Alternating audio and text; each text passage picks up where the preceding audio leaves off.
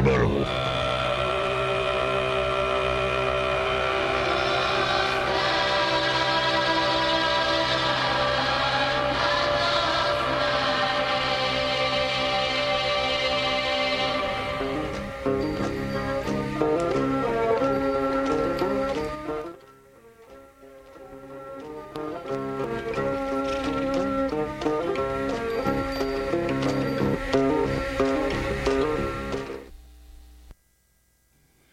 Well, we got the NASA countdown. Welcome to another edition of Gray Matters, the weekly news and media talk show. My name is Dick Whaley. And I'm Jim Dwyer. And, of course, we've got, we're in the soft news season. A lot of people are vacationing. Most of Europe, by the way, takes the whole month off, so it's rather remarkable listening to this jejune healthcare debate here in the United States. With just the incredible disinformation that just keeps popping up. And worse than disinformation, outright lies. Downright lies, and I would say even dirty tricks. Yeah, it's the usual stuff. Yeah, the usual bag of dirty tricks. But it's interesting to open with the comment that most of Europe gets the month of August off, and that's a paid vacation. Yeah. And there are a number of reasons for it. Obviously, their taxes are a little bit higher. But, you know, you run your own bakery, well, it's a chance to shut down and do some improvements. So it's not just, denying you access to your income for a month. It's a paid vacation, and you can do something productive and fruitful with the time, in addition to take the family on a trip for a couple of weeks. Yeah, and of course, not only do Europeans have so-called universal health care, they have much longer life expectancy. And interestingly, now they're beginning to link vacation time with health care outcomes. America has the least paid national holidays pretty much in the industrialized world. Countries like Germany have 30 days off. More vacation, you live longer. Less stress. Causes stress, for the most part, one way or another. Yeah. Some of it is physical stress.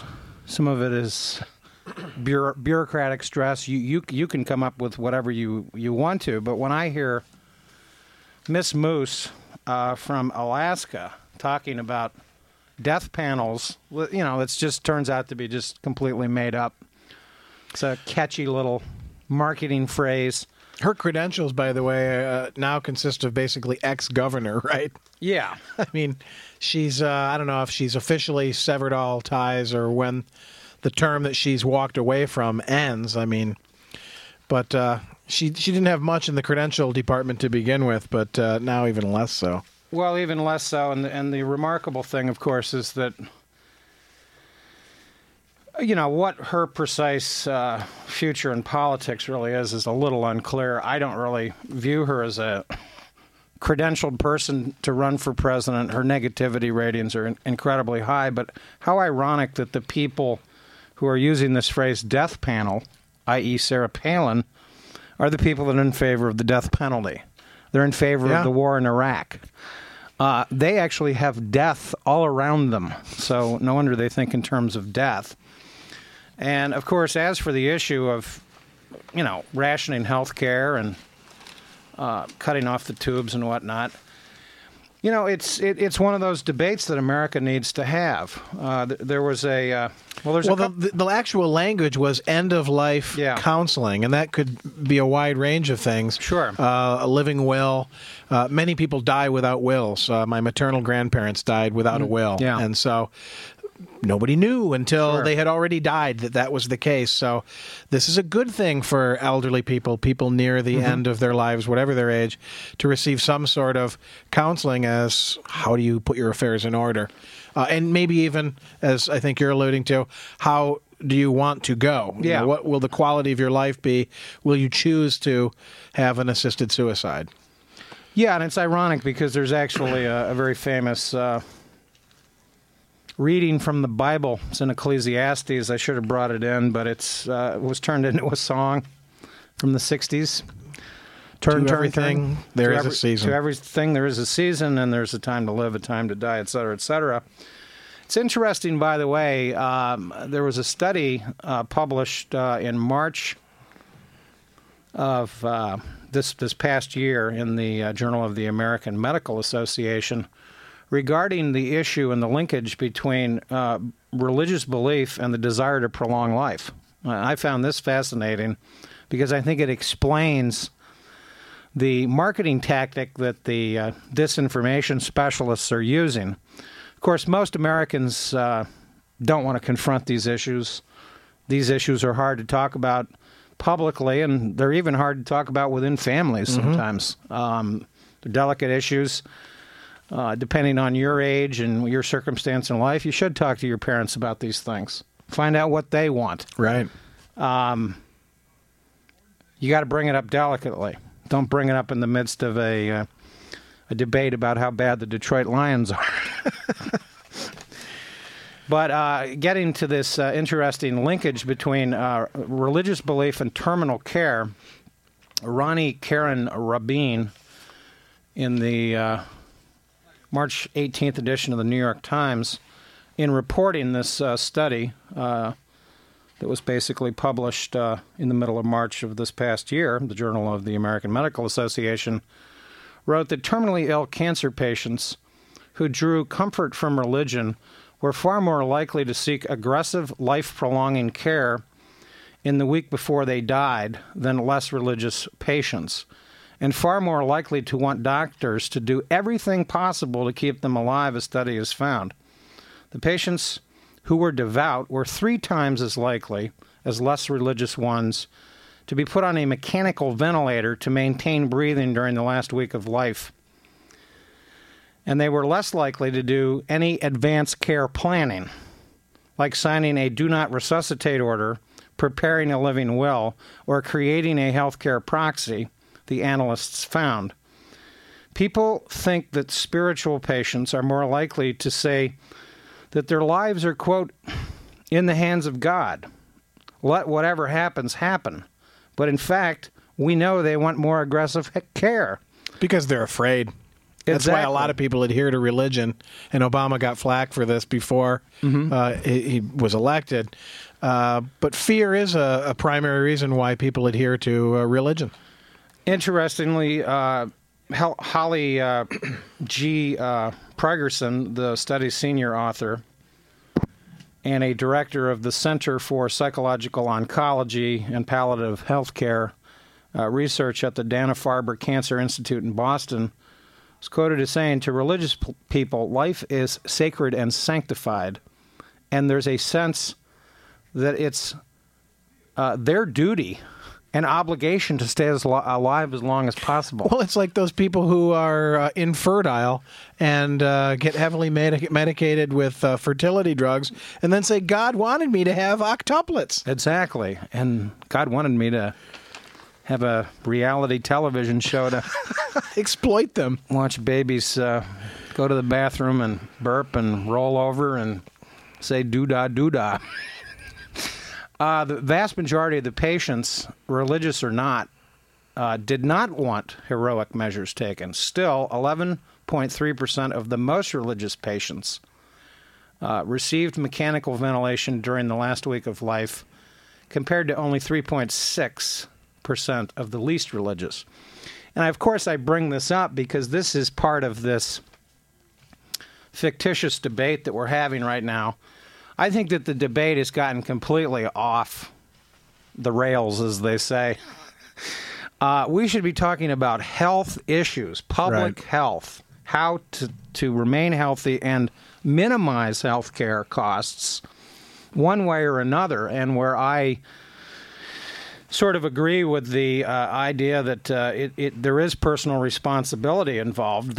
We need to create programs that incentivize people to cook at home, not eat fast food, tax soda beverages, raise tobacco taxes. Although it's amazing how high they already are. Raise gasoline taxes. There's all this tremendous debate right now about revenue, government revenue. The last gas tax, federal gas tax, was increased in 1993. It has not been adjusted for inflation. And it is absolutely appropriate here in the United States to be talking openly about raising gasoline taxes, both state and federal, to raise more revenue. And these ridiculous injections of Stephen Hawking, into the debate. What a remarkable event. I mean, this guy's, pretty much recognized as a genius of a certain kind, discussing Stephen Hawking's theories of the universe and black holes and God knows what other cosmic discussions that he can get into is remarkable, because the conservatives that are trying to red bait this to death used him as an example. And then he, of course, had to come out and defend the British healthcare system. Right, yeah, and I've actually got something from the Financial Times by Nicholas Timmins about that British healthcare system. He says that Obama's critics are wrong to attack the NHS. I'll just read a couple of paragraphs here. A balanced view of the two systems, that is the British and the U.S., might go like this. The U.S. has some of the very best medicine in the world, particularly high-tech medicine, notably in its leading academic health centers, and it has more of it than in the UK.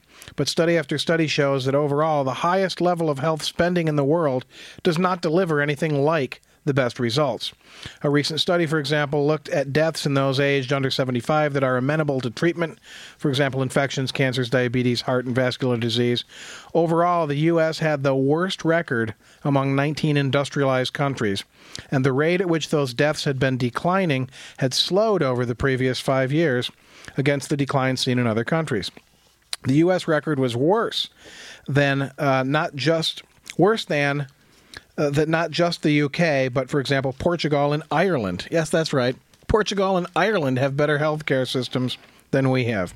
Martin McKee of the London School of Hygiene and Tropical Medicine, one of the study's authors, says, quote, if the U.S. performed as well as the top 3 countries in the study, France, Japan, and Australia, there would have been 101,000 fewer deaths per year.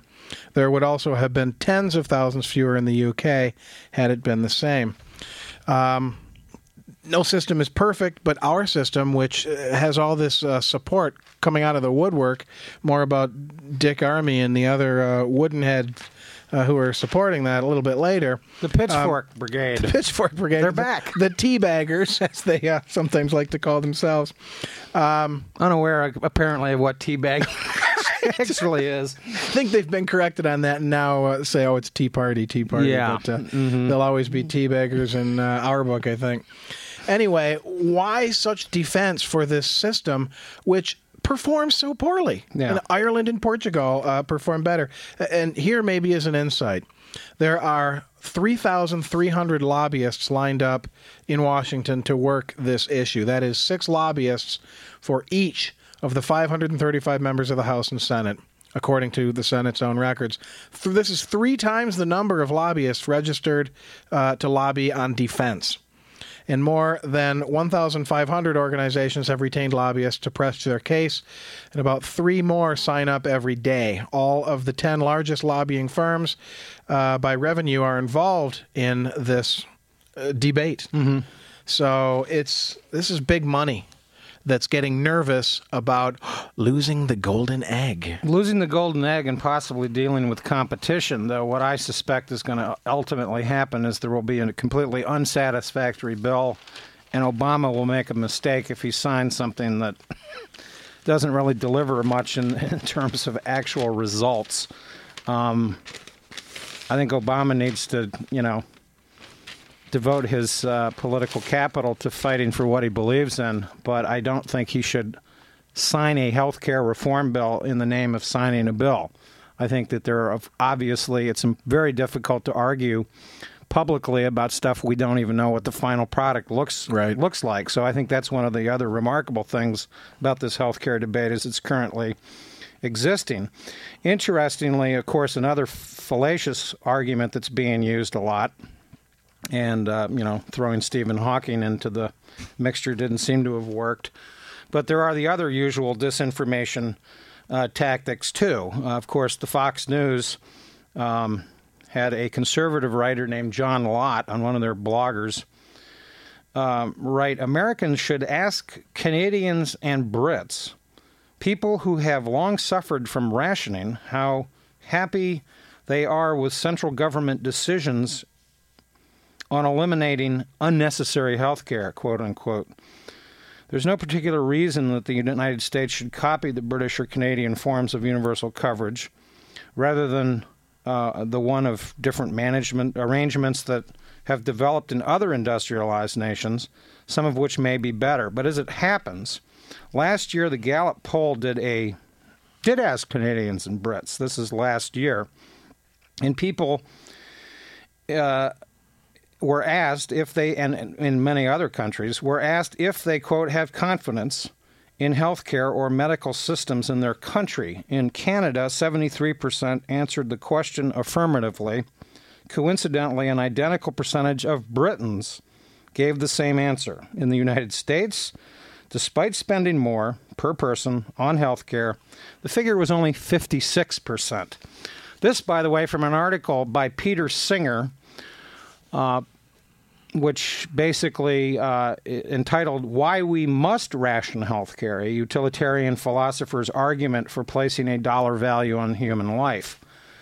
This appeared in the Sunday New York Times Magazine on the 19th of July, and I recommend this. Peter Singer is a kind of a well-known philosopher type, not to be confused with the Peter Singer, by the way, who has written a lot about the privatization of military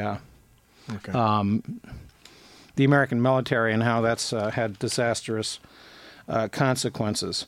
This goes into the philosophical issue of rationing health care. And we have seen, I think, really throughout the last year and a half, because of the presidential campaign last year and, of course, this foray into health care reform currently that, as I say, strikes me as exceedingly problematic the way it's beginning to develop. The Wall Street Journal published an op-ed piece at the end of the year, which, of course, presaged the debate, in which Sally Pipes, the CEO of a conservative group called the Pacific Research Institute, had an editorial called Obama Will Ration Your Health Care, unquote.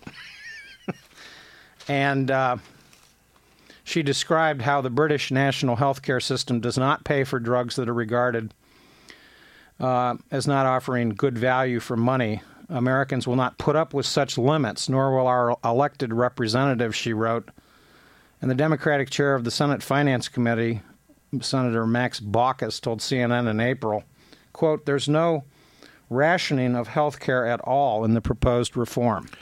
And, of course, Baucus is part of the dam that's stopping the water from flowing here. He's represents a more conservative state. He's got power. He can determine the velocity of the hearings, and he's obviously one of the advocates of this so-called public cooperative system, which I think may have some validity, but is not going to radically reform healthcare costs here in the United States. Well, the term rationing itself is somewhat bizarre, because when you think that about half of Americans don't have any health insurance whatsoever, they've effectively been rationed out of the system. Yeah, it is rationed. And so we already have rationed healthcare. Most people don't have any. And, they have access to the emergency room, and that's about it. And we know what that does to drive everybody else's costs up. Speaking of Canada, here's a great quote from a Angry Pitchfork Brigade member that I just want to throw in here. She said to this reporter, Edward Lace, quote, they want to turn us into Canada when thousands are coming over here from Canada just to survive. Close quote. When it was pointed out that Canadians have a significantly higher life expectancy than Americans, Miss Pollock, this Angry Pitchforker, replied, that can't be true. That's not what I've heard, which raises questions about where she's hearing these things. In fact, it's well known that many Americans make trips to Canada to buy. The Simpsons even did a takeoff on this, where Americans or the prescription drugs go to Canada to get the prescription drugs because they're cheaper. The bus there. trips. Right. Maybe that's why the State Department decided that seniors that were organizing bus trips to Canada had to all get passports to go into Canada because they might be terrorists.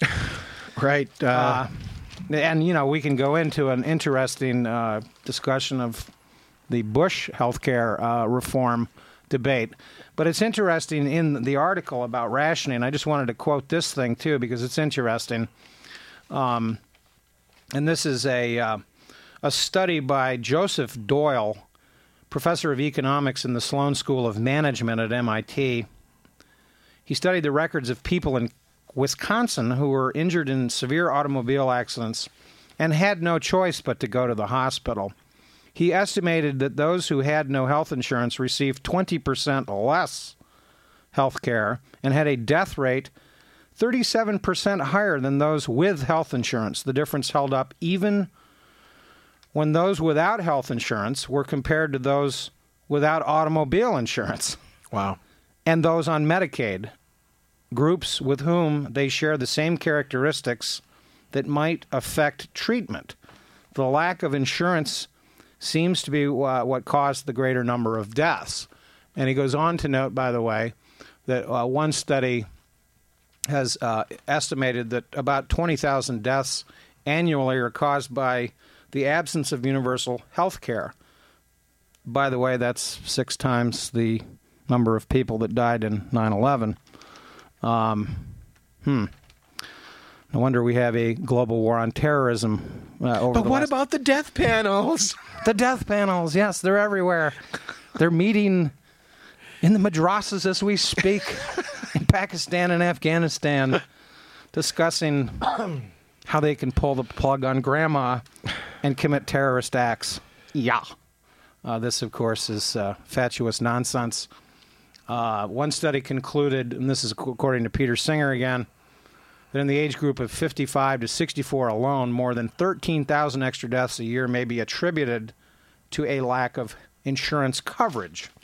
I recommend this article because it goes into some of the factual comparative data, and it also raises some of the philosophical questions. Right, and that last statistic speaks very clearly about what really this whole conversation needs to center on, which is healthy living. Sure. Which is preventative medicine. If you have access to health insurance, you have access to, regular checkups, routine screenings. You can catch these things early. You can prevent expensive procedures from becoming necessary. And so the more people who have access to good health care, the cheaper, theoretically, it should be. Here's a couple. The new Harper's just arrived in my mailbox this morning. This is a September edition, and the first 3 items in their index pertain directly to this. Percentage change since 2002 in average premiums paid to large U.S. health insurance companies, plus 87. Mm-hmm. Percentage change in the profits of the top 10 insurance companies, plus 428. 428% increase in profit. However, let's think about this from the consumer angle here. And the third statistic is pretty damning. Chances that an American bankrupted by medical bills has health insurance, 7 in 10.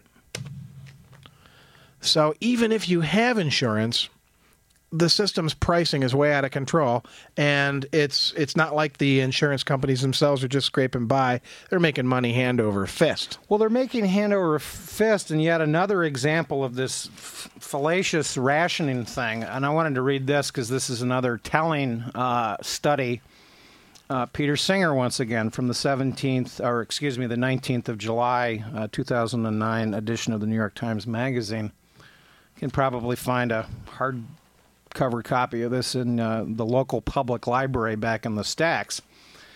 A recent Commonwealth Fund study led by Kathy Schoen and Robin Osborne surveyed adults with chronic illnesses in Australia, Canada, France, Germany, the Netherlands, New Zealand, the UK, and the United States. Far more Americans reported foregoing health care because of cost. More than half, 54%, reported not filling a prescription, not visiting a doctor when sick, not getting recommended care. In comparison, in the UK, the figure was 13%, in the Netherlands, 7%. Even among Americans with insurance, 43% reported that cost was a problem. and that they had limited treatment and had limited the treatment that they had received. According to a 2007 study led by David Himmelstein, more than 60% of all bankruptcies are related to illness, with many of these specifically caused by medical bills, even amongst those with health insurance. In Canada, the incidence of bankruptcy related to illness is much lower. So the point is that these ridiculous cross-national comparisons don't stand up to scrutiny. Once again, the facts are being ignored, and instead we're getting the deluge of propaganda, television advertising, and all of the nonsensical hysteria that associates virtually every political debate in the United States. And it's this idea, well, if we can just keep talking, and if we can just keep screaming, and just keep jabbing pitchforks and creating, media on YouTube and the cable news networks that want to report conflict. They're not interested in actual investigating factual information, right? Talking to real experts. They like the conflict. They like to see. Oh, that looks good on TV. Yeah. And of course, these are nitty-gritty, detail-oriented, tedious procedural matters. It doesn't translate well as an entertainment subject to talk about insurance reform. But when you have organizations like Lyndon LaRouche's PAC creating pictures of Obama with a Hitler mustache and a little placard here, and this is from the front page of the Financial Times, Hitler to Obama, and they've photoshopped an Obama right into the middle of Hitler being surrounded by doctors. We just love your new health care reform. When is the Hitler card going to wear out? That is so overplayed. It's probably more overplayed even than the race card in politics. You're worse than Hitler.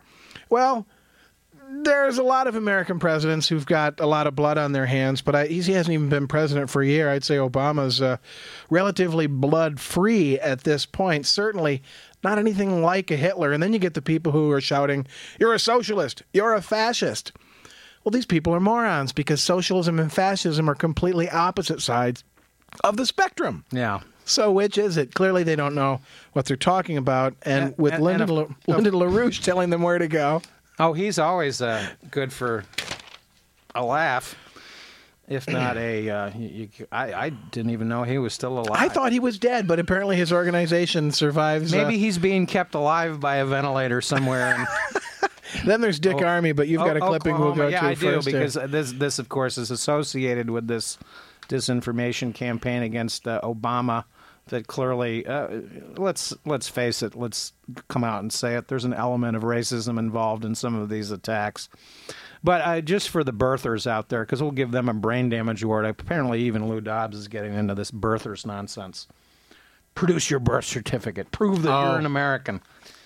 Just for the record, a federal judge threw out a lawsuit questioning Obama's citizenship. This is dated AP 6th of March, criticizing the case as a waste of the court's time. Mr. Obama has been dogged by rumors spread on the internet that he is ineligible to be president because he is, quote, not a natural-born citizen as the Constitution requires. In response last summer, his campaign posted his Hawaii birth certificate on its website. But the lawsuit argued that the certificate was fake and that Obama was actually born in his father's homeland, Kenya. The judge, James Robertson of Federal District Court, said that the case could have ended up in the books, quote, that seek to prove that the law is foolish or that America has too many lawyers with not enough to do. Yeah, well, that's the new America for you. Throw anything out on the internet, hope it sticks. Create a movement, create pitchforks, and hopefully if it has an element of conflict and emotionalism and... Well, I like Nancy Pelosi's denomination of AstroTurf, because this is something that's not a grassroots organization, but purports to be one. And when you look at an individual like Dick Armey, who heads a group called Freedom Works, a group which fights against universal health care, there's an article in... today's Financial Times saying that Dick Armey has turned to the working model of Saul Alinsky, the 60s radical who inspired a generation of protesters. And Dick Armey says, "What I think of Alinsky is that he was very good at what he did, but what he did was not good." So he can use these tactics, but he can denounce them at the same time and maintain his good conservative credibility here. But what's Dick Armey really all about? Well, gee, on Friday last, he announced his resignation from DLA Piper, a Washington-based lobbying firm that he advised since stepping down from Congress in 2002. Both DLA Piper, which has big healthcare clients, including Bristol Myers Squibb, the pharmaceutical company that opposes many elements of Obama's health reforms, and Mr. Armey said he had decided to quit in order to spare the firm any further embarrassment by association with Freedom Works. Well, at least he didn't say he quit to spend more time with his family. But he's clearly been representing the pharmaceutical companies all along, and this is simply a cosmetic maneuver to say, oh, I'm not part of that organization anymore, but my new organization is continuing the same work as I did before as a lobbyist when I was directly paid by those guys. So it's not too hard to see through those maneuvers. Indeed. Well, you are listening to WCBN FM Ann Arbor. I believe we are out of time this evening, so we'd like to thank Andrew for engineering. Do stay tuned. Yazoo City Calling is coming up next right here on this fine station. I believe I saw Morgan Drake mulling around in the background, picking out those albums, so take it over, Yazoo City Calling.